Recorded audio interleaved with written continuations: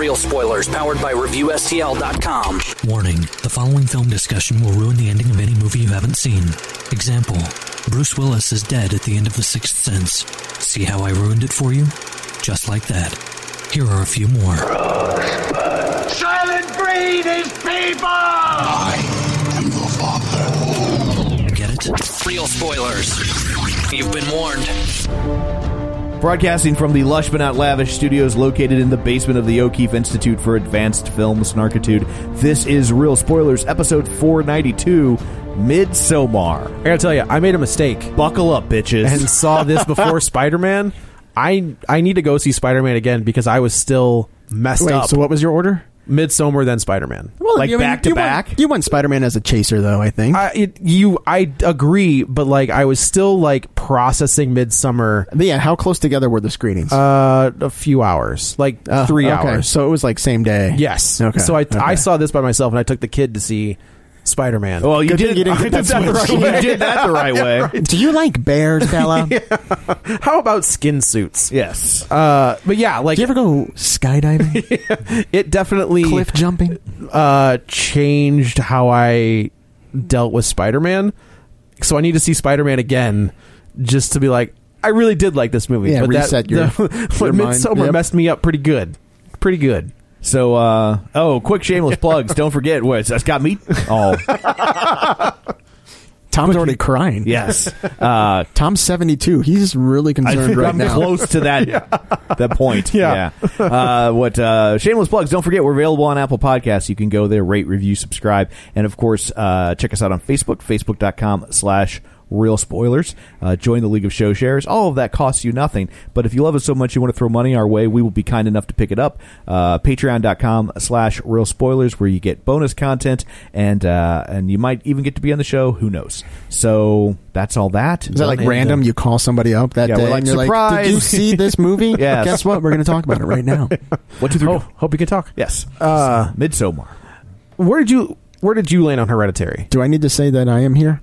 Oh, we didn't introduce ourselves. Oh, I guess not. Brian is still here. I don't know how it We're works. just so used to you being here. Like, what's the continuity of... We record these back to back. Spoiler. There's a little peek I've behind been the here curtain. for a week. I want to go home. They won't let me. They won't let me leave. Why am I wearing a bear suit? Yeah, this is going to end poorly. Yes. I loved Hereditary. Okay. Brian? I was lukewarm on Hereditary. Yeah, I laughed a lot in Hereditary, and I don't think that was appropriate. I think that it Did was, you laugh though. in this? I don't remember. Did your audience I don't laugh know if at this? I don't know I if had definite... Were you at the sneak? I was, yes. The nighttime I was, one? Yeah. Okay, yeah. Yeah, I was there at Yeah. that. Oh, okay. I don't, did anybody? There was laughter. I remember people like stomping out like, oh, this was so stupid. Oh, I can't believe I watched this movie. I'm like, there was laughter. Man, what's wrong with you? Although I read an article, an interview with the director, and he was like, well, yeah, I figured they would laugh. I wanted there to be laughter at those points. Yeah. Like there's one character that I think is supposed to be like the levity. And to there's break certainly it up humor through this movie, but there Is that are... William Poulter? Yes. Okay. Yeah. But there are key points that we will get to at the end of this film that elicited laughter that he claims he intended. Like, he thought that would be there, too. And I'm just kind of like, I really don't feel like that's probably what you were hoping for. But there was those moments in Hereditary. Like, I laughed in Hereditary, but it was more like... I'm talking about the climax of the film. Yeah. There were there were some funny exchanges in this movie, as dark as it was. There were some funny exchanges. Right. But I'm talking like at the end when all hell breaks loose. I was not laughing. There were people laughing in my theater. That's like multiple weird. people laughing. Not What like the are- one weirdo at Pet Sematary. Oh my but God. like- Do you remember that? I do remember that because I just said it. Yeah. He laughed at the most... It was a girl, but yeah. Oh, yeah. When the kid gets hit by the bus. Yeah, it was weird. But this was like the climax of the film. They're the two key kind of moments.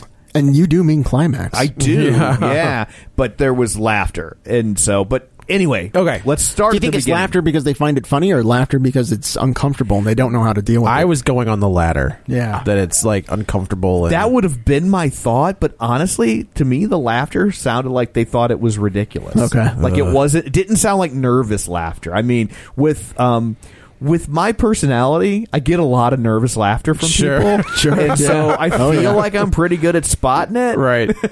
Yeah, so this is... I thoroughly enjoyed Hereditary. I thought it was a fantastic art house indie horror flick that was... I like the fact that all the clues were there, and if you wanted to dig in, it you could figure out what was going on. This one does the same thing. This one does the same thing, and I mean, from the opening segment, when it shows you kind of that, like, tapestry type painting, and I've only seen it once, but I was like, well, clearly this tapestry somehow maps out the entire film for me. But so we're introduced to Florence Pugh, who... From Star Wars, right? Yes, from Star Wars. Pew pew. Pew pew. From Fighting with My Family. Yes. Like that. I mean, like Lady Macbeth? Wasn't she Lady Macbeth? Oh, you've said that, yeah. But it's just Ari Aster has elicited... Brian, I know that you've been on the show before, but you've hung out enough with Joe to know that if there are two reference points, one is Shakespeare and one is professional wrestling... Which one am I going to get faster? You're going to go with same as all the time. True. Just lean into the wrestling. True. Right. Yeah. As painful as that will be for me. Oh, no. Ari Aster has elicited two performances from his two female leads that are unbelievable. She's unbelievable in this movie. Like, she is able to make you feel anxious and like you're having a panic attack with her, while you're also on her side with her gaslighting piece of crap husband, boyfriend. Like, so she's phenomenal in this movie. I like that. Where did Brian, just real quick? You said you were lukewarm on Hereditary. Where did you land just overall in this? For this, I enjoyed this quite a bit more. Really, I think because it was much more realistic. There weren't as many supernatural elements, to me. Whereas with Hereditary, like I don't know, just didn't click. Really, the main issue that I have with Hereditary is when Toni Collette forces her son to take her daughter to a high school party, where it's like, why would you ever do that to anyone? Why would you do that to your own kid? And at that point, I was just like frustrated, and I couldn't really buy in. Gotcha. To anything at that point. Yeah. Overall, I liked Hereditary better than this. I think I liked this better than Hereditary. I feel like this is an easier movie to admire than it is to enjoy. Sure. Yeah. And the ending didn't work for me. Interesting. And I liked it a lot more up until it kind of all hell breaks loose at the end. Yeah. And I like what he was going for, but it just didn't work for me. But I mean, it's a wonderfully made movie. Yeah. But it just didn't quite click for me. Like Hereditary, I liked a lot, especially when you get to the reveal at the end and you realize what's been going on the whole time. And I was like, whoa. And that's not normally like what horror movies do, right? It's either good fighting bad and who you're rooting for, and then it's like, oh wait, like you're bad whether you want to be or not. It doesn't matter. Like, that's and I liked that. I get that. I'm kind of on Brian's side here. Like, so the idea of cults and communes, like that, it's the scariest thing I can imagine because it's real. You can go online and look at Jonestown. Yeah. You can watch people willingly drink poison because some dude told them to. Right. Jonestown, David Koresh. Is it the Branch Davidians? Like that Scientology, Hellbop. There was a Waco joke in this film, and I thought that was actually kind of interesting because that seemed so long ago. Yeah, it was like 94. A current generation wouldn't really use that as these cultural kids are fodder. 22. Yeah, I guess that's true. Yeah. Maybe they're 25 but I will also say they're graduate students, so they're going to be a little bit better educated, more aware, right? Yeah, presumably than just the average 25-year-old. So it's just like that is terrifying to me because if somebody can, I will also say there was just a mini series. There was about Taylor Kitsch, star of Friday Night Lights. Is he David Koresh? He's Gambit. Yeah. We don't talk about that. He's John Carter of Mars. I would like to talk about that. Tim Riggins. He is Tim Riggins. So the whole opening scene, the whole opening of this movie is you've got Florence Pugh who's trying to respond to an email from her sister, and she's starting to get a little... The email is very ominous, where it's basically like, I can't do this anymore, like I'm going to leave and I'm mom and dad are coming with me. Right. And you find out that the sister has this history of kind of like crying wolf over suicide.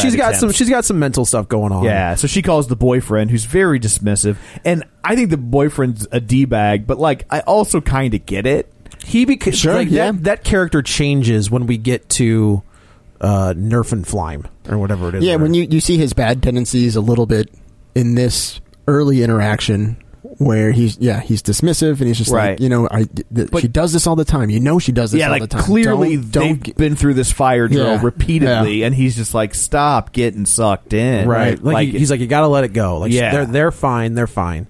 Well, turns out they're not fine. They're not fine. They were sleeping. I don't know what the issue is. Sleeping forever. Yeah. There is a weird moment where I thought, like, they do a scene where like they're panning across that second floor of the house, and you see them all in bed, and I thought I saw like a picture of either Florence Pugh's character or the sister like in a wreath, and I was like, oh Jesus, they're all dead.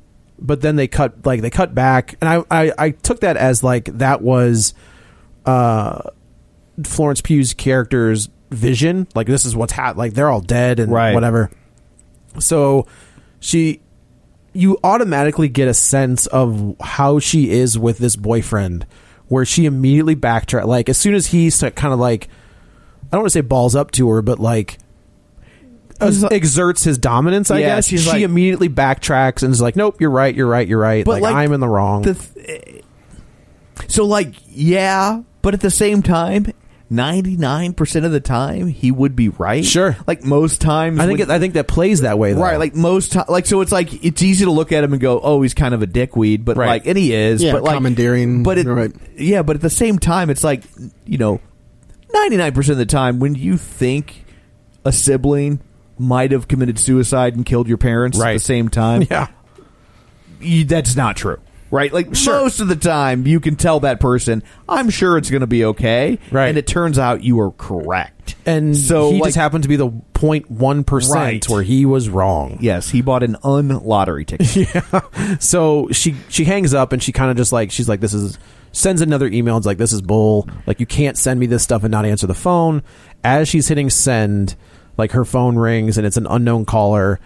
And I'm trying to think if it cuts to the house. No, it cuts to her calling. Like, and of course, the main character, the boyfriend, all of his buddies are like, dude, just ditch this broad. Yeah, like, they're you've like, been trying to get out of this forever. She doesn't even have sex with you anymore. Yeah, like, they've been together, I think, for like 3 years. 4. Is that what? Okay, yeah, it's for a good chunk of time, especially for that age. Right, and it's clear that like this thing's circling the drain. Yeah, and he's about to pull the trigger, and she is desperately hanging on to whatever she can.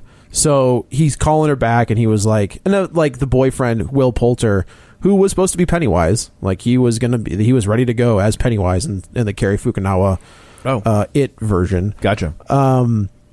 He's just like, he won't even let the boyfriend like get out of the booth. Yeah, he's like, nope, not moving. So finally he goes around, and like when he answers the phone, it is just her wailing. And I mean, like, this is a little bit of a inside baseball. Well, I had a friend commit suicide when I was like 14, and I remember the sound of her mother. Like, when we were finished with the funeral, the casket was closed and they were wheeling her out.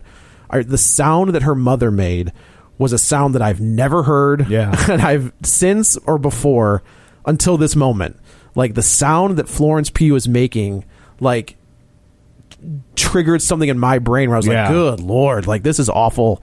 The boyfriend goes to the house, and she is just beside herself, as makes sense, right? So we get a little bit of a flash where the police are going into the house, and like the cars are running. They've got like pipes attached to the exhaust pipes. Like the doors to the bedroom are taped shut, and so that nothing can get out.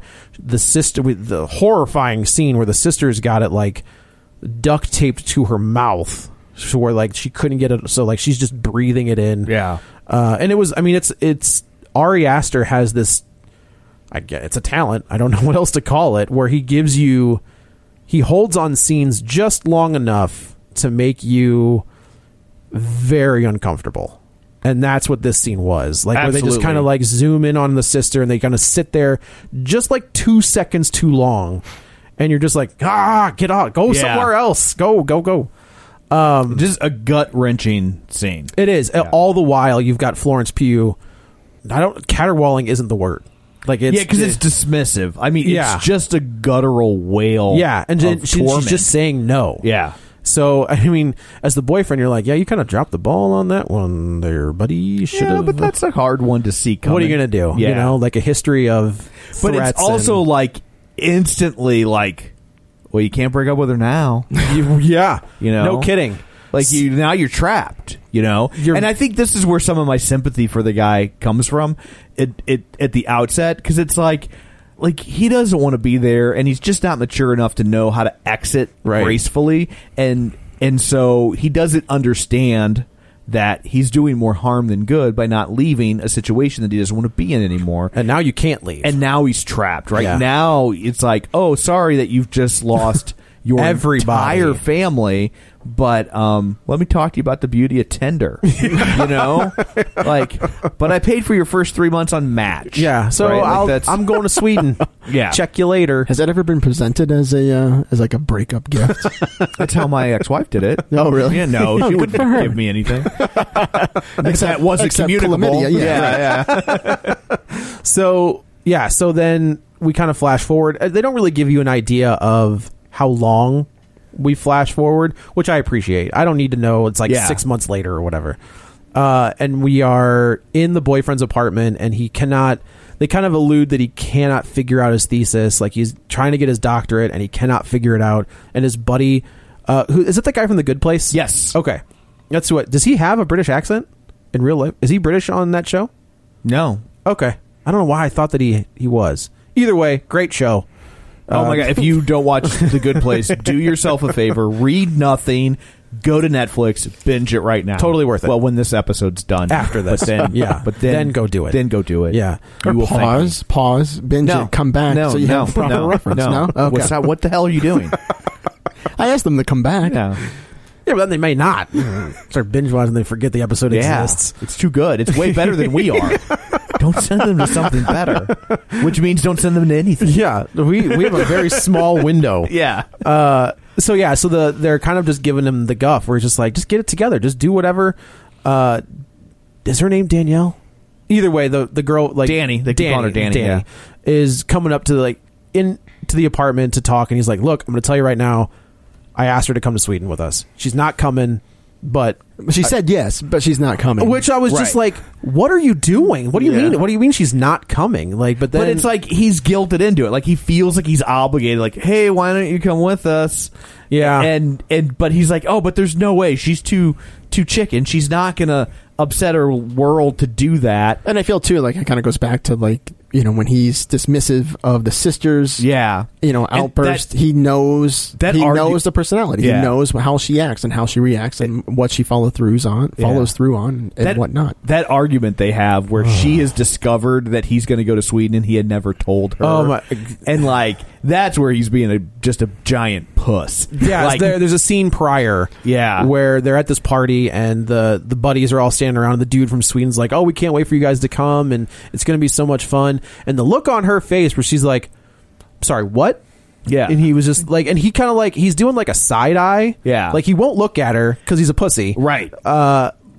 But he's doing like a side eye, like, this is going to end poorly. This is not going to go well. Yeah. They get back home, and this is the scene where he's gaslighting her. Yeah, and she's trying to be reasonable. She's absolutely trying to be reasonable. Look, I understand that, but like, and he's like, oh, I thought I told you, and like we talked about, no. And she's like, you said you wanted to go, not that you were going. And right. He was like, well, you blah, blah, blah. And he starts blaming her for stuff. And then immediately she goes to like, oh, okay, yep, nope, totally, you're right, I'm wrong. Like, can you just sit down with me? I think the best line of the whole movie is in this scene is when she's like, you didn't even apologize. And he's like, well, I said sorry. And she's like, no, you said sorry like too bad. Right. Not sorry. That is a great and I'm just line. like, oh my God. Like, I have had this fight. Yeah, absolutely. And, and that's the thing is like, sometimes in horror flicks, the characters become just faces, right? You know, like don't have any personality.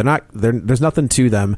Where everybody in this, see, I don't agree with that. I think these two, but once you start getting to the I liked the other ones, not so much. Well, yeah, Will Poulter, he's definitely a face. You know, he absolutely is a face. Well, that's they all very have true. faces. I'm not arguing that. Yeah, well, Will Poulter loses his face. Yeah. Spoilers.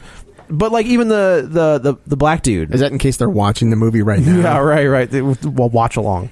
The black dude has a personality where like and probably a name. I don't remember his name though. I don't remember any of their names. I just remember the one actress.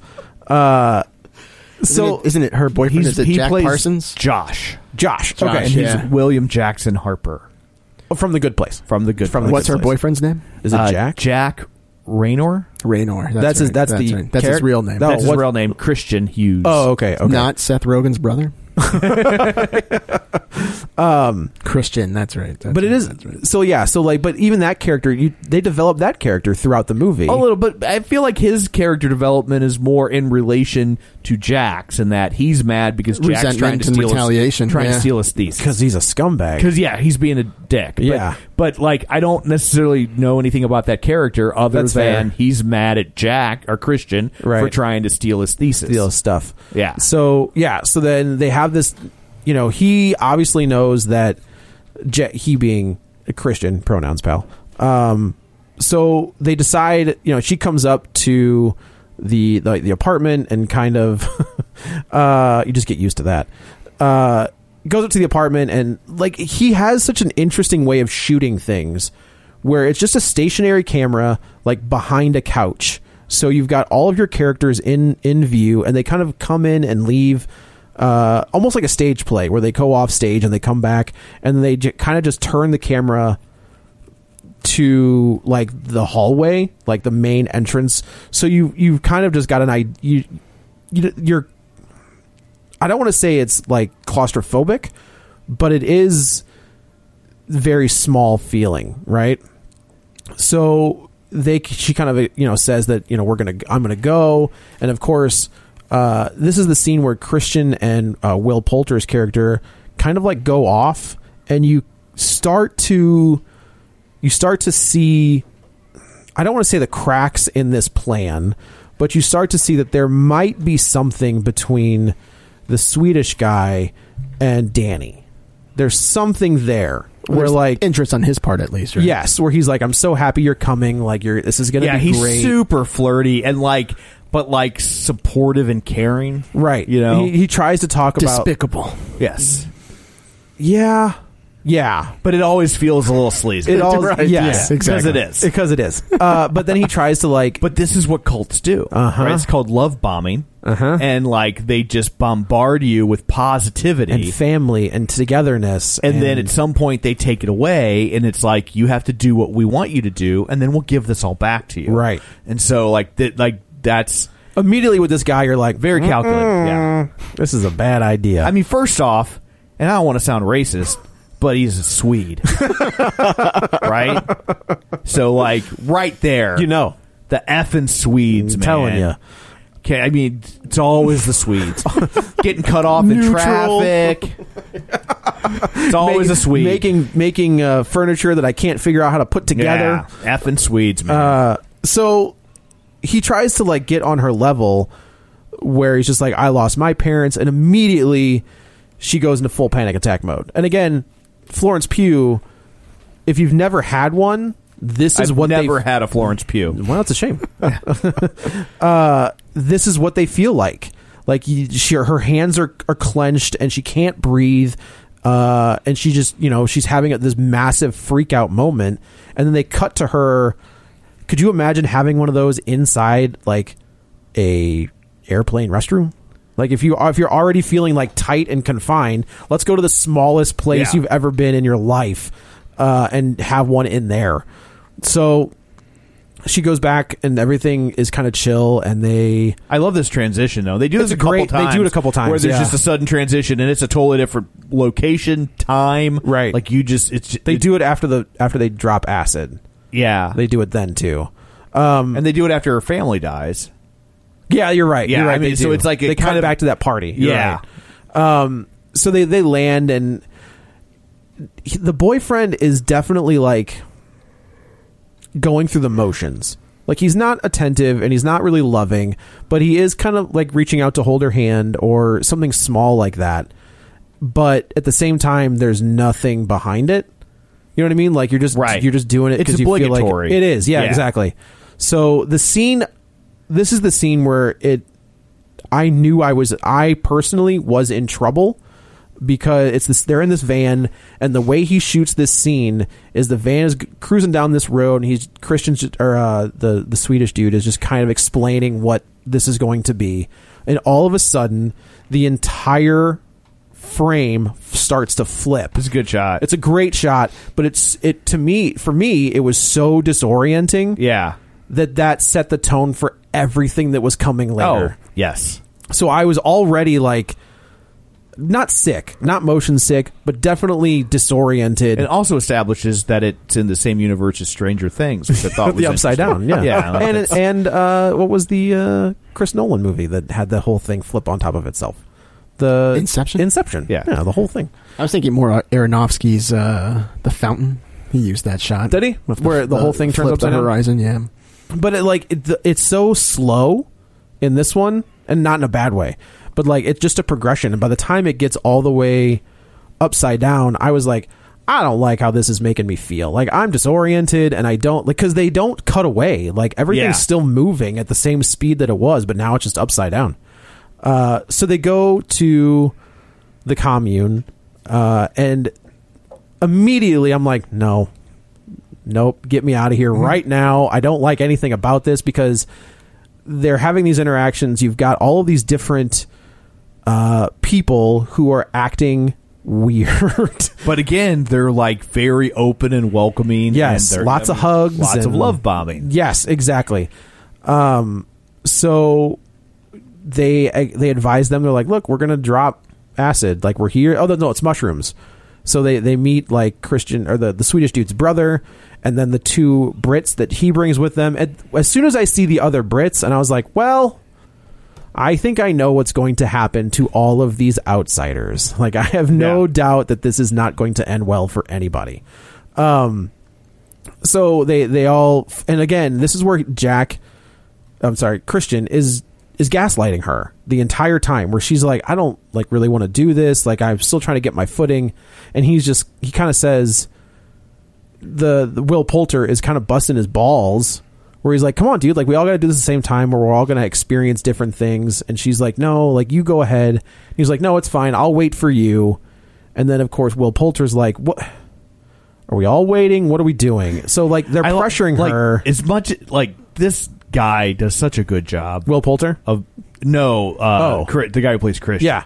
Of just being a douche. And all the time. But like, he plays it so well, and in that, like, he's doing the right thing, right? He's performing the right actions, but he so clearly doesn't want to. Right. And he conveys that, and I feel like that's a difficult thing to convey from an acting standpoint. You know what I mean? Yeah. Of like, I'm doing this thing that I don't really want to do, and so I need the audience to know that I don't really want to do this, but then it's so easy to oversell that. And she plays into that. Right. And so on paper, he's doing the right thing, right? He's like, oh, no, I won't do it either then. Right. And then they're like, but we want to be in sync, and we want to all take this ride together. I've never done that sort of stuff, so I don't know. It sounds dumb to me, but whatever. And, and so he's saying the right things in terms of being a good boyfriend, but he's so callous? Doesn't want to. He's so full of it. And so there's this awkward dance. Like, they're always on eggshells with each other. You never once see these two be comfortable together. No. And when they've been together that long and they can't be comfortable together, you got problems. You got problems. Right. And also, if you are that age and you feel like you're in the situation, it's not going to get better. Get out. It's going to suck. Rip the Band-Aid off. Get out. You're not going to fix that. Like, this has been Relationship Corner. You shouldn't have to work that hard to fix something when you're that young. Correct. Right? Like, yeah. You're that young. Right. So you go scoot. That's what being young is for. Thank you. We'll meet in a few years, and we will have fond memories of each other. But otherwise, let's pull the plug. Yes. Yeah, so they trip, they start tripping, and I like the entire time. So, yeah, she relents. She does relent. She relents and she's like, takes fine. it. Yeah. In what I don't want to say an abusive relationship, but in that codependent relationship where she's like, no, fine. Like, I'll do whatever you want, just please don't leave. And apparently this is in a response to an awful breakup that Ari Aster went through. Yeah. But he's the female in the movie. Yes. He gender flipped it, which I think was smart. Like, I think if these characters' genders had been reversed, it would not. It would have, I think, played very misogynistic. Probably. That's very true. You know? Yeah. And so you mean like if she was the if he was kind of the put upon one, he would, like, I think a guy in a movie like this, he would look like a needy bitch. Right. And she would just look like a bitch. Right. And it would add a layer of gender dynamics to the story that I don't think he wanted or was trying to tell. Like, that's not the story he's here to tell. Yeah. And if he had not flipped those genders, I think we would have been talking a lot about, especially with how it ends. Sure. About, you know, guys and jealousy and stalkers and domestic abuse. Very true. And, like, that's very true. And that's not the story he wanted to tell. No. So he also did say that he's like, I'm better now. Good. Yeah. Thank God. So I'm glad to hear that. After these last two movies, I'm not so sure. Yeah. Well, the next one's a musical, so I think he's doing much better. Just a really? No, I'm totally making things up. Sorry. Brian was so excited for it. He was like, that could be fun. A guy in a dancing bear suit. That sounds fantastic. Who doesn't like a dancing bear? Just don't look. Just don't look. That's two well done Simpsons Treehouse of Horror references. That's pretty good. So she starts having her trip, and like the grass is growing into her feet. Now the entire time they're doing this, he does a special effect where like the grass is moving unnaturally, right, or the tree is moving unnaturally. And he's really good with those Snapchat filters. I'm telling you, yeah. And like that's a thing that continues throughout this movie because there's a lot of acid and peyote and just like all kinds of. Well, you start to realize once they kind of start this dosing trip, them. They're never not on it, right? Whether they realize it or not, yeah. They're never not on it. They're constantly, like giving. Yeah, them, if it's the food they're drinking or the food they're eating or whatever they're drinking, something's laced. Yeah, with it. There were moments where you would see that effect, and it would be very subtle, right? But it would be there, yeah. And I think that's kind of smart. Like they don't hammer it. They don't say that they're like, oh, they're freaking out, man. But like they are slowly getting dosed randomly throughout. And my guess is that it's probably a low dosage. Like you can't just be. I think if you're constantly tripping balls, you're gonna know. I think it's just enough to keep them off kilter, right? Yeah. Like totally. Like I think it's just like this kind of like low buzz. It's like it's like tinnitus but for LSD. Yeah, right. So they're kind of introducing them, and then to everything that's going on. The tomorrow will start the fest of the summer fest, but yeah, I think Foghat's playing. It's gonna be a fantastic. Blast, man. Yeah, that sounds great. The fest is back. It's very exciting. And throughout, like as we're going around, like there's like things happening in the background that draws your attention away. Like you've got like people running around in a circle, or these. I think there was like 4 or 5 women that were just singing randomly, standing by themselves, just singing. It's something, So like, there's all of this stuff. They too are tripping balls. Something by the Beatles, ovaries. Probably, yeah, or ovaries. Or that's ovaries, true, yeah. So you're never able to get, as the viewer, you're never able to get your footing in this place because there's always something going on. You've got that weird special effect that happens on occasion, so you don't really know what is happening, and there is this underlying sense of dread where it's like something's coming.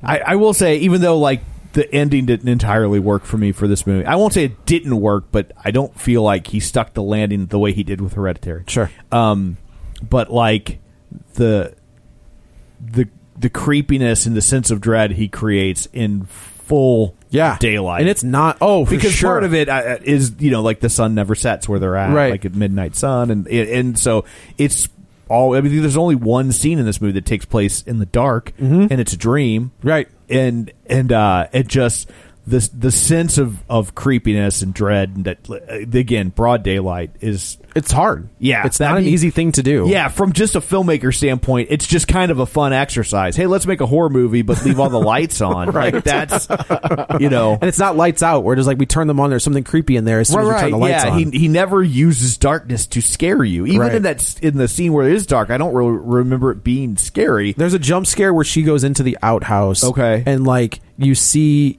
I think she... something in It's there. her sister. It's her sister with, like, the thing attached to her face. Right. Okay. And, like, that's a jump scare, but it's a really subtle, like, Jesus! And then it goes away. You know what I mean? Like, they don't linger on it. It's part of the trip that she's going through, where she does kind of start to relive the accident with her... The trip coupled with the grief. Yes, exactly.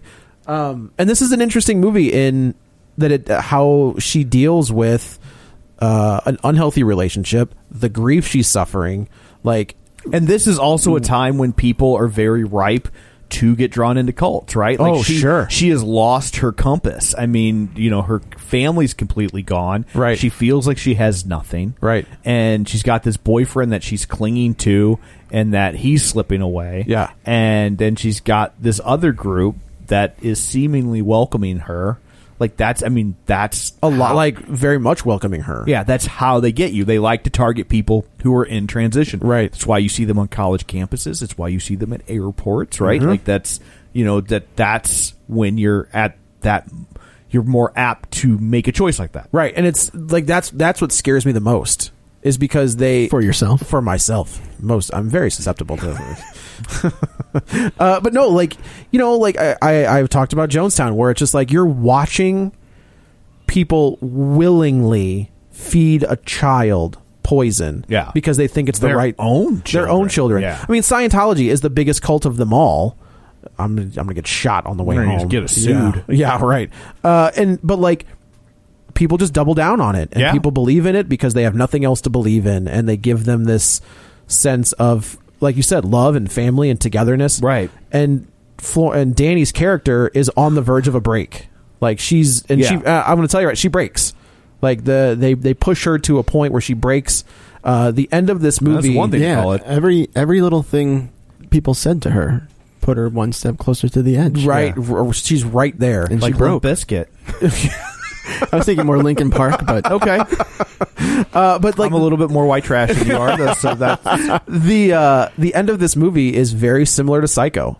I thought I actually just rewatched the 1960 Psycho. In that last scene where Norman 100% less butthole. Yes, that's right.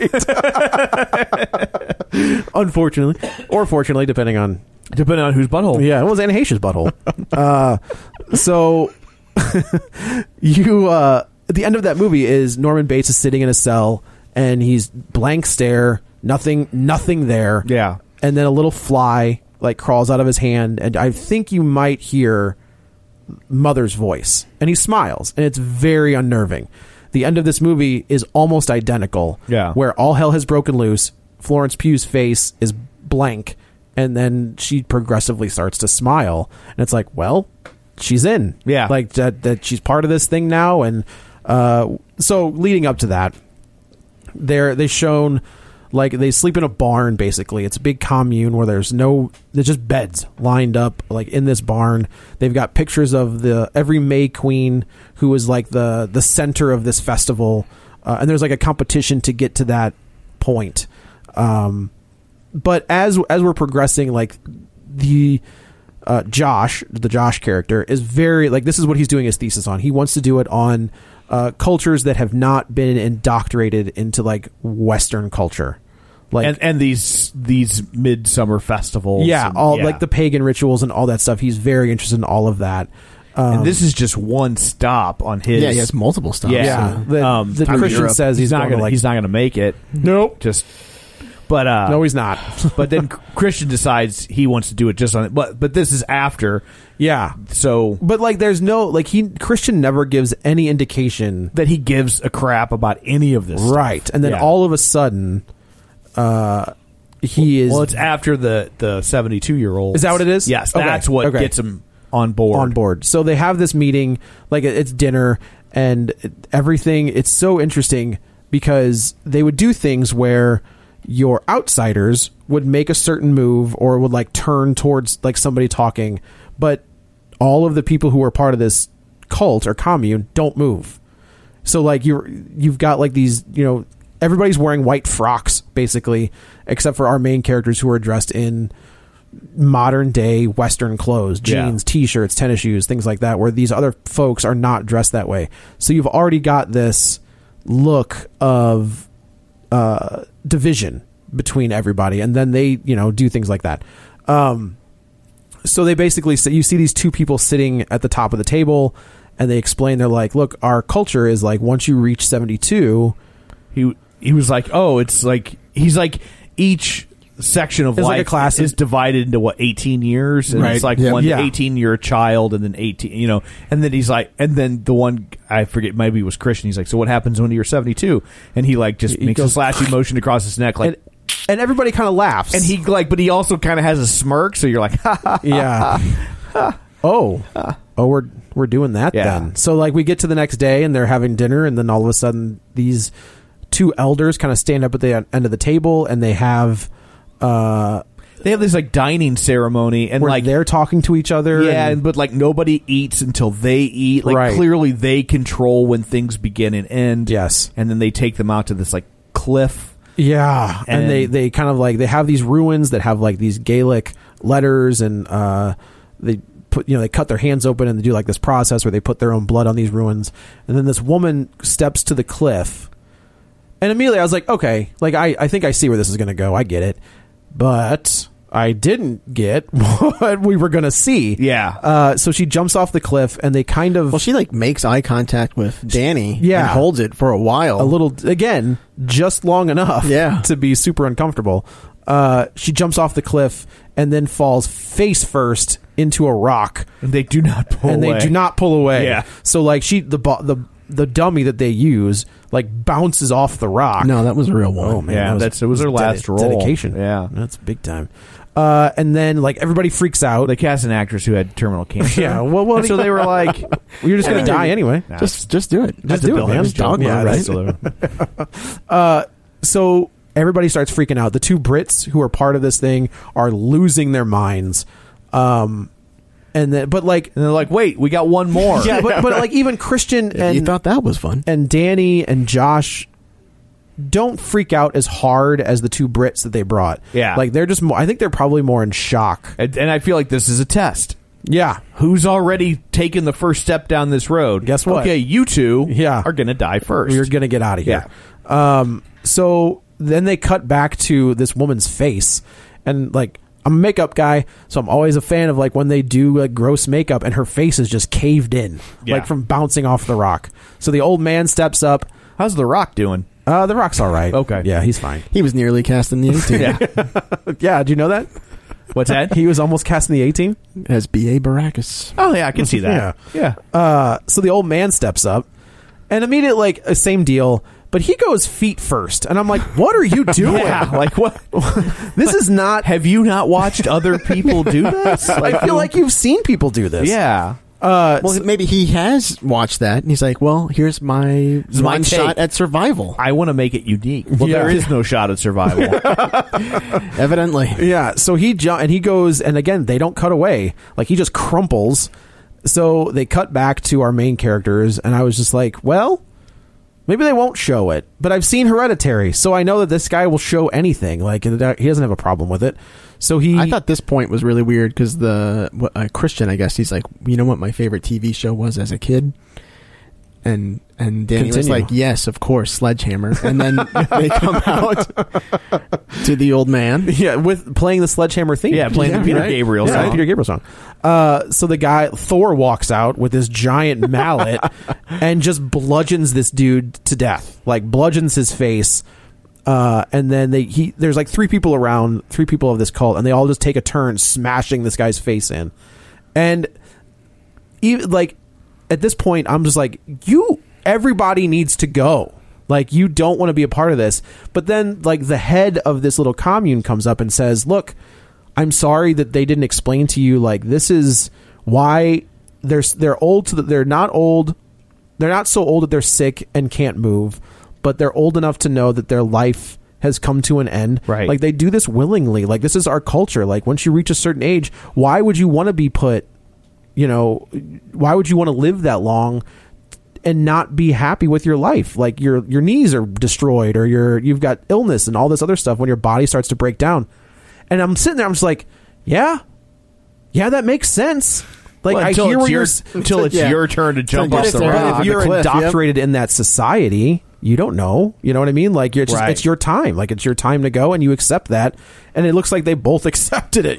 Yeah, I mean, they did do it willingly. Yeah, but that's the thing with when you're in a cult like that, though, right? Like, what's will and what's not. Yeah, at some point, But that's also. And this is the argument that the cult members would make, that who's to decide, like, right? We all make those choices. And they even say that in the movie, that, like, well, we put people in old folks' home and they sit there in their own drool, and we don't take very good care of them. Christian saying that. Yeah, and, like, are we any better? Like, it's just the devil, Right. And it's an interesting point. You know, like, it's like, that is, you can't really invoke your beliefs on this cult. No, you can. I mean, you can, but what good is... You can. Yeah, that's true. Yeah. No, like, when we see where this is going... sure. You absolutely can. Yeah. Well, even at this point, no, that's crazy. But, but that's also kind of that weird moral relativism that you got to watch out for. Like, when people are like, well, there are no absolutes. And, like, well, to a point. But there are things when it's like, well, you're perfectly healthy, but still throw yourself off this cliff for the greater good. No, that's gonna go ahead and move that bridge too far to the no column. Yeah, right. Moral absolutes. Like, that's but that is kind of the game people play with themselves, not just in cults, but in life in general. Yeah. So this is where Christian completely turns, in my opinion. This is the official heel turn now for Christian. Fascinated. Yes, and there's also a redhead who keeps feeding him pubes, giving him the come hither, right, and feeding him the pubes. Yeah. The old love muffin kick. So this is the interaction between Christian and Josh, where Josh is, like, quickly trying to gather as much information, and he's being respectful. Like, he goes and talks to the main guy, and he's like, he's asking questions, and he's like, and he even prefaces, he's like, I don't mean to be disrespectful, I'm just trying to learn. Yeah. And he's so Christian kind of confronts him and is like, look, man, I'm going to do my thesis here. And Josh is like, you piece of crap. Right. Like, and rightly so. Absolutely. And I love that the Christian is just kind of going, well, we can collaborate. And the guy's like, oh, how kind of you. Yeah. Go screw. Like, get out of here. So Josh is given access to look at these books, and we find out that there is an oracle that is a product of inbreeding inside. And they even say, like, Josh is like, I don't mean to be disrespectful, but if you're all right, like, how do you create life? There's not that many people here. Right. Where are the more people coming from? Right. And the guy kind of says, well, they bring people from the outside, and that's how kind of that happens. And I was like, okay, so now I know what Danny's role is supposed to be, while the Swedish dude is trying to, like, woo her. I interpret it as, like, twofold. They want to bring these new people in, but also they've got men for the women and women for the men, so that the inbreeding doesn't happen. But it does happen. Like, this oracle. Well, there's like a select group that they sort of designate. Like, that's where the oracles come from. This perfect bloodline, or this untainted bloodline. And right. Because you see this guy that's very deformed. And, like, I don't even know what it would be, but, like, just inbreeding. But clearly not clearly, I don't know what it, but is the product of inbreeding. Yes. But he is like the voice of God, basically. Yeah, and they believe the things that he says, because in their mind, well, he's untainted by worldliness, right? Because of his lesser mental. And this is just another one of those things where it's just unsettling. Yeah, and like, they do that on purpose, where he is just unsettling to look at. And it's great makeup. I think Fangoria just did, like, a little write-up on the makeup. Still around? Well, sort of. Web only? No, it's they do, like, special bi-monthly gotcha. issues. It just came back, like, just recently. But they do, like, a little write-up about the makeup of this movie. It probably got hard, because Fangoria, every article was like, CGI.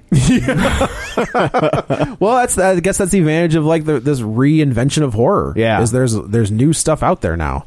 So basically this guy is, like, just putting, like, paint in a book, Yeah. And the elder is supposed to interpret what that means. And there are just volumes and tombs of these books. And Josh is like, can I take pictures of this? And the look on this dude's face is like, what are you, insane? Like, absolutely not. Yeah. And it's funny because this is where the veneer kind of drops, right? Because it's like, now he's mad. And you haven't really, up till now, when you've said something that kind of breaches their cultural norms, they've been understanding. Yes. Right? They're like, oh, no, that's not how we do things here. Right. Now you've crossed the line. They're mad. Right. So while this is all going on, they have burnt the bodies of the two elders that jumped off the thing, and it's a big ceremony where they kind of put their ashes around this tree that looks like it's already fallen over. So Will Poulter, in his infinite wisdom, takes a piss on the tree, and there's another dude that like loses his mind. Yeah. And is very rarely do they use subtitles in this movie. Right. Which also adds to the you don't know what the hell's going on. The feeling of discombobulation. Right. And like, it's bad. Like, people, the Swedish dude who is the friend of the Americans realizes what has happened, and they're trying to get Will Poulter out of there. And Will Poulter is completely clueless as to what he has done. He's like, I've just taken a leak. And he was like, yeah, but like, you just peed on all of our ancestors. He was like, yeah, but it's a tree. And it's like, oh, this is not going to end well for you at all. So they go, the entire time Danny is kind of on her own. Like, she's kind of just doing her own thing. And this is definitely her movie, but she does kind of take a back seat for good chunks of it. Yeah. Where you focus on the other characters. And when they're going to bed, like, she's asking Josh for a sleeping pill. But the entire time there is this baby that is incessantly crying. And all three of us are fathers. We've heard that where you just can't get that kid to chill out. So, like, that sound, much like the wailing that Danny does early in the movie, is just so unsettling because it won't stop. Yeah. It doesn't. And how these people are sleeping is beyond me. I couldn't figure it out. So Josh kind of sneaks out one night. Oh, so they go to dinner, and there is this woman that keeps eyeballing Will Poulter. And he's just like, yeah, it's all right.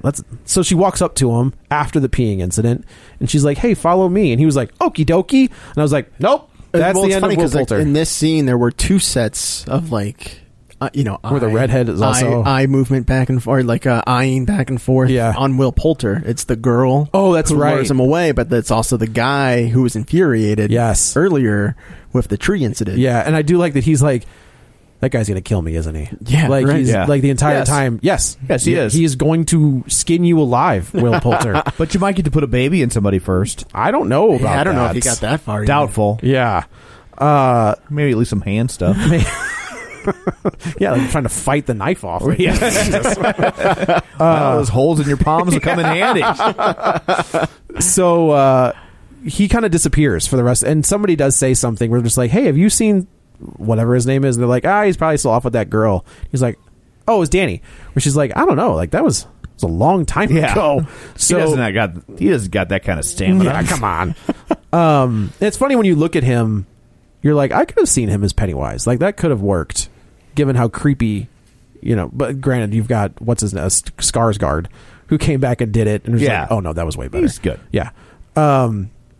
So okay, so we flash forward a little bit. It's night. They're sleeping. We see that Josh is sleeping with his shoes on. And I was like, either that means that Josh is going to bolt or something else is going to happen. So he goes in to like the church, I guess is basically what it is. And he starts taking pictures of the book, which is there's a two-way glass mirror there. I'm like, what are you doing? Right. Like, do you not know how those things work? Have you never done a marketing study? So he hears the door open behind him, and he turns around, and there is what you think is Will Poulter. And he's just like, oh, man, like, where have you, Mitch? Maybe, I don't know. Like, where have you been? And then he gets clocked in the back of the head, and that silhouette starts to walk towards him. And it's a Will Poulter suit. It's somebody wearing Will Poulter's skin. About this part. Yeah, wearing his face and wearing his crotch. I thought it was his whole thing. Was it? I thought so. Oh, okay. But yeah, like there's some male nudity in this movie. Just a bit. Yeah. So now we've lost our two other friends. Now, we should say after the incident of the people jumping off the thing, the Brits are like, we're out of here. So the guy leaves. The guy disappears, and then the gal she's got all her stuff. They're getting ready to leave. And they're like, oh, he left without you. And she's just like, what? Like they're engaged. Wouldn't do that. He wouldn't do. Why would he leave me behind? There's only room in one truck. And then you see the truck later, and you're just like, well, there's definitely I've never seen a truck that can only seat one person. Yeah, a driver and a passenger. Yeah. That's it. Put me in the bed of the truck. Just get me the hell out of here. Get me out of here. I think my odds are better in the bed of your truck than where I am here. So that character disappears, and then later at dinner, the scene where Will Poulter gets pulled away, the other girl is gone. And then immediately somebody in the cult's like, oh no, I'll tell you exactly where she is. And I was like, why would we trust anybody in this place to tell me anything? And they're basically saying that, like, oh, we took her to the train station and they're good to go. I thought that was an interesting edit too, where there were 3 quick cuts of the scream for the girl. Okay. The fiance. Oh, sure. Where she, at a certain point, you're like, all right, something's definitely happened to her. Yeah. And then you get 3 different reactions from the other main cast. Where, like, when that scream occurs. Oh, you're right. I didn't even think about that. You're right. Yeah, you're absolutely right. So now basically all hell is breaking loose without us knowing. We know, but we haven't seen anything. Right. Except for the Will Poulter suit. Yeah. So then we go to the elders kind of come to Danny and Christian. They're like, look, somebody took a book from this place. We're going to leave the chapel unattended. It just needs to go back. And then they call Danny and Christian over, and they're like, where's your buddy? Like, it's kind of interesting that both of your friends are now gone, and now we've got this book missing. And this is where Christian goes full heel. And he's just like, nope, we don't associate with people like that. I can't believe that he would do that. Oh, yeah, that was so great. Well. Yeah, and the look on her face where she's like, you piece of scum. Like, what are you doing? So Danny is kind of taken and put into, like, the May Queen... she starts kind of hanging out with the women more. Right. Yeah, and she's kind of put into the May Queen competition. She's making mud pies and pew pies. Yeah. Right. And then Christian kind of goes and has to talk to the mud pies are just pew pies, but they're coming from back. So gross. A different variety. Yeah. Has to have a sit down with, like, the boss. I hope the lady. Director of this film listens to this one day. Ari Aster's gonna. He's gonna be like. He's gonna try to call in. I worked so hard on this film. And it's not even that you guys don't like it, but why are you like this? What is wrong with you people? We're like, Mr. Aster, if you'd like to go back to listen to the last 200 episodes, you'll see where we're coming from.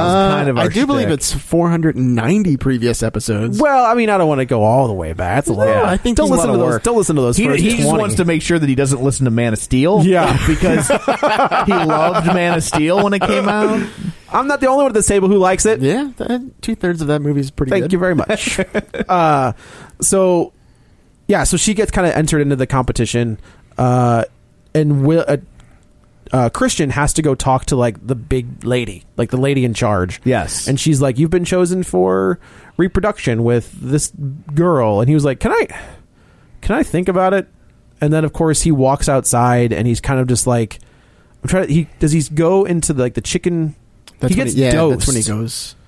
Does he get dosed? Right. And then but I think that already happened, right? What he was drinking, because his drink was a different color from everybody else's. They dosed him at dinner or lunch or whatever. Who knows what meal they're having, because it's always bright. Yeah. And also Swedes, But there was that. Who knows what they think is breakfast? There is an insanely good shot so he comes up across the glasses on the table, and all of them look like lemonade except for Christian's. And I was like, why? How do you not notice that yours is a different color of pink than everybody else's yellow drink? I was like, they put period blood in his drink. Yeah. I'm not even like, there are scenes like on the tapestry where it's like, totally. The tapestry they have that. And I was like, that's what I have to believe. That's what they did. And mescaline or something. Like it's Mucinex, DMT or something. I don't know. Yeah, exactly. Something crazy in there. So he goes into, like, the chicken coop. And he looks up, and there's the British dude like splayed out, and I don't mean that jokingly. Like he's strung up. I think he's alive. He's still breathing, like because his lungs are moving. So I was expecting. This is a good scene where like Christian's kind of up underneath him, like looking up at him, and I half expected him to open his eyes or say something, but they don't do that. And then as Christian stands up, this dude blows pixie dust into his face, and now he's off the rails. Like he can't get it together. Yeah. And they are indoctrinating Danny.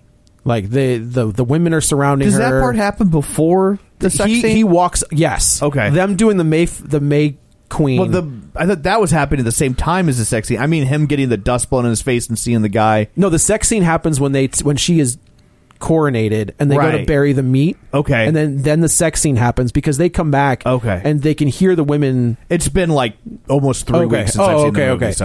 So she wins the competition purely by accident or not by accident. Yeah, I'm thinking not. It's on purpose. Yeah. They want her to win. Accidentally on purpose. Yeah, right. So they select her. And this is where it's interesting because the roles kind of get reversed. She's also tripping. Like everybody in this contest is drinking God knows what. Yeah. And they do these weird little things where they put their like cups into each other's shoulders and they like blow into each other's mouths. Yeah. It was just weird, you know? Like so they take so Danny is the May Queen and the roles are kind of reversed now, where she's the one who's being accepted, right? And he's trying to cling on to her because he doesn't know what the hell's going on. So they take her away, and there's like a ceremony they have to do where they bury like a piece of meat in the ground, and it's supposed to like give them good luck with the harvest and things like that. Well, now Christian kind of stumbles into this barn. And he's surrounded by naked women, and the one girl that has been like targeting him is just laying there on the ground, and the dude just goes for it. Yeah, it's clearly what they want. Yes, like it's not like he's not taking advantage. No, of no, it. no, not like at all. She's Not laying at there all. like literally like on a bed of flowers, surrounded by the other women of the village. Yeah, and they're all naked. They are. Yeah, it's much like prom night for me. Which one were you? I was probably at that time third from the left. I was a tenor, I think. So then he hooks up with this girl, and it's not a fun like sex scene. Like it's like some of the women get down and like are holding her hands, not down, but like in a loving way, or like one is like, you know, in his face, like singing at him, and he's like, all right, whatever, I'm just gonna keep going with it. Yeah. Another one's like literally like pushing, helping his him butt. thrust. Yeah, that was the part I was like, nope. Yeah, and there was laughter in this scene in my theater. Okay, so I think I may have giggled, but it was like nervous. Like this is not going to end well for anybody. I definitely nervous laughed. My theater didn't feel like nervous laughter. Okay. It felt like they were just like, this is ridiculous. Like, and I could see that. I could see where it would be taken as ridiculous. Yeah, but maybe it's just there was so much nervous laughter. I just interpreted it differently. That could be. And then the director said that like he anticipated laughter at a certain point. Well, he did get laughter in Hereditary when the guy from Jumanji like started ugly. Robin Williams. Yeah, Robin Williams, The Rock, started ugly crying. Yeah, like people. I remember people saying that I didn't laugh at that part because it was just like I felt. Was that when he was at school? I think so. I thought it was in the house. I remember. Either way, it was that scene where he like ugly crying, and anyway, so they come back from burying the food or whatever, and she hears this happening, and she kind of walks into the room and sees it happening, and immediately runs outside and starts throwing up, just because I mean the grief and the anger and the shock of it. She's lost her last connection to this outside world, to the real world, right? So now everything has been shattered, right? So she runs into like the communal barn or whatever. Yeah, and like this scene it's so simple, but it was one of the most terrifying scenes I think I've seen probably the last 10 to 15 years, where these women surround her and she is screaming, and they start screaming back at her, echoing her sound, mimicking, mirroring, almost like a perfect pitch. And then I was just like, I don't like this at all. This scene also got laughter in my theater. This was not funny. Like I was genuinely terrified. And this was the one where I was like surprised at the laughter. I'm like, oh, that's like, I get that there might be nervous laughter at the unusual, the non-traditional sex scene. Sure. But this part, like, there was laughter. Like, people, I felt like they were having trouble taking it seriously. Man, no, because like you've got the women in the barn making the same, almost they're mirroring each other, and it was just so unnerving. And then so Christian finishes, and he realizes what has happened. Oh, he's finished. Yeah, and he runs out, dick in the wind. He couldn't bear what he had done. Oh, hey, I say, look at you. Welcome to Real Spoilers. Way to go for it. So he runs outside and he kind of falls down, and this is where we see Josh's foot sticking up out of the garden. And yeah, well, they're trying to grow another guy. That's what I was like. That's a weird place to put that, but all right. And then I just feel like this is all orchestrated at this point to just mess with their heads. This is where he finds the other body. This is he runs out, runs into the chicken coop, finds the other body. Yeah, that's why I was like, I don't think you're right. Yeah, because that would be then he gets dosed. Too much of a tell. Yes, you're right. Then now he's paralyzed, and now awake, but all hell has broken loose. Immobilized. Yes, we find out that so the May Queen has a choice. So they say, and this is a very weird scene where they've got Florence Pugh like in a chair, but like covered up to her neck in flowers. I feel like only her face is exposed. Well, it's like she's got down. a crown as well, so you can only see her face. It's like a floral burqa. Right, exactly. So they say that like we need 9 sacrifices for this thing, and we've got 2 here already. They got 2 volunteers. Like and that are their own they're people. Too elderly. Right. Then the rest of the outsiders. No, I don't think they were elderly, were they? No, that was the first 2. Oh, gotcha. Yeah, the 2 that we already saw die count. Right. And then there's 2 more. 2 guys there that are volunteering. It was our Swedish guy's brother and somebody else. The 2 Brits. And then the 2 Brits and then the other Americans. The other Americans. And then those 3. And so now she has a choice. She either picks another cult member or she can... Scuzzy boyfriend. She can kill the scuzzy boyfriend. Well... That's really kind of a no-brainer. Yeah, kind of. That's the thing, though, is like, is it like where does she at this point? Where is she mentally? I would say not in a good place. But that's the thing is like you know she has just seen her boyfriend in the probably one of the weirdest sexual situations anybody has ever seen. Yeah, like you can't really brace yourself for that one. Like you can brace yourself for like, oh, maybe he's secretly gay, right? Or maybe he likes the dog. I don't know. But like you don't picture this one on your list of things that you might catch your boyfriend doing. Hooking up with a cult member surrounded by other cult members. Right. In the nude. Helping along. Lending a helping hand. Right. So there is that weird scene earlier in the movie we didn't talk about it, but there's a bear in a cage. Right. Yeah, we keep seeing despite this bear, all of its rage. Yes. So I'm just like, well, that's coming back. And then when he goes to meet with like the head lady, he's looking at the wallpaper and there's a bird or a bear on fire. Right. So the bear is killed, I guess, presumably, and put on this table. Well, yeah, I don't think there's a way around that. Yeah. You saw that. You see them kill the bear? Well, I guess we don't see them kill them. Well, the bear is like laid out on the table. Yeah. So, and then it cuts back to everybody's kind of going into this pyre. They wheel in what's left of the 2 Brits. They wheel in the weird jester Will Poulter suit, which was just that was unnerving in and of itself. It was like a scarecrow with his face. Yeah, yeah. Do we see Josh? I guess we do see Josh. Josh is back. That was weird to me because like they just cut his foot off? You encounter him as he's buried in the garden, or his foot is sticking out of the garden. But then I think in that hut or in that pyre, he is like his full body. I think is present there again. You're right. And then we see the two like shrines to the 2 people that jumped off the cliff, right. And then the 2 other people go in, and this is where they wheel in Christian in a bear suit, and like I immediately went to Tusk. You know what I mean? Like not a good. I gotta tell you though, that not a scene, good reference. when you see Josh. No, who was that? Who's the actor in that? The Mac. The Mac. He was a Mac. The Mac PC. Yeah. Oh yes, right. What Justin Long. Yeah. When you first see him in the suit, you really thought that he was now a walrus. I was but I was also just like, I don't know how to theater screamed out cuckoo cuckoo. He hasn't done a film since because he is now a walrus. They can't. What are they going to cast him in? Nothing. Actually, no. I just saw that he's Alice in Wonderland, being the Wilford Brimley story. Diabetes. Yes. So then they set everything on fire. And the whole thing, and Josh is still paralyzed. This part really sucked because they told those guys, like, you will take this. They did say you that. Won't feel anything. Right. Feel no and pain. They And were all of a definitely sudden, screaming. yes, screaming at the top of their lungs, which didn't last long. Right. So the whole pyre ends up burning down, and the whole movie ends with Florence Pugh, Danny, looking at the pyre and just smiling. Well, she's sobbing initially, and then she's like, on second thought, yeah, F him. Yeah, and now she's in the cult. And I will survive. Yep.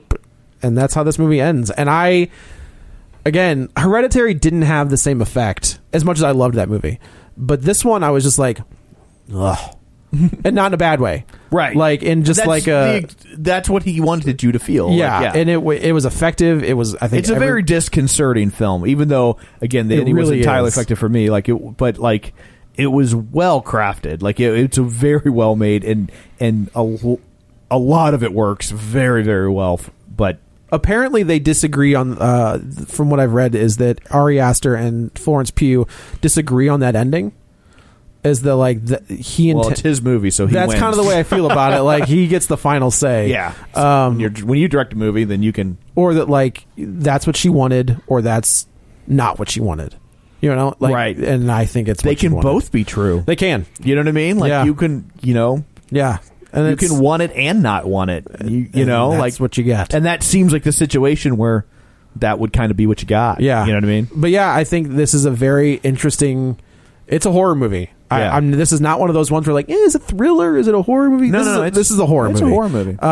But yeah, there's some interesting dudes doing some really interesting stuff out there. So, granted, we talked about it's a smaller movie. It got released up against Spider-Man, which was going to destroy everything. But this had its own audience. Nobody out there is like Spider-Man, Midsommar. That's not. No, it's not. I mean, there are people that will see both. Uh-huh.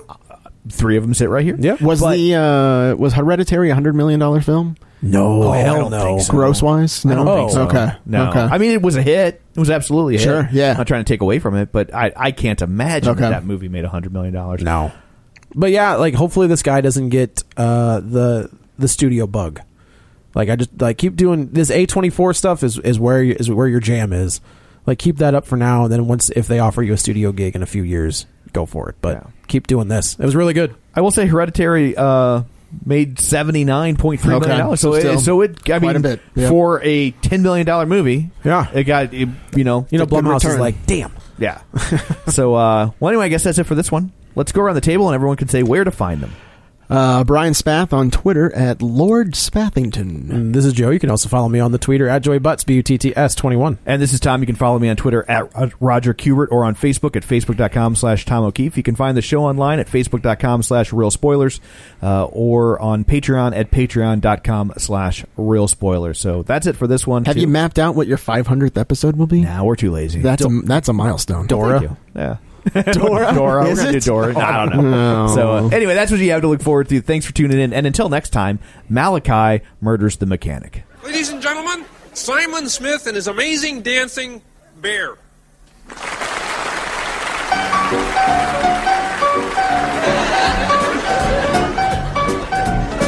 I may go out tomorrow if I can borrow a coat to wear.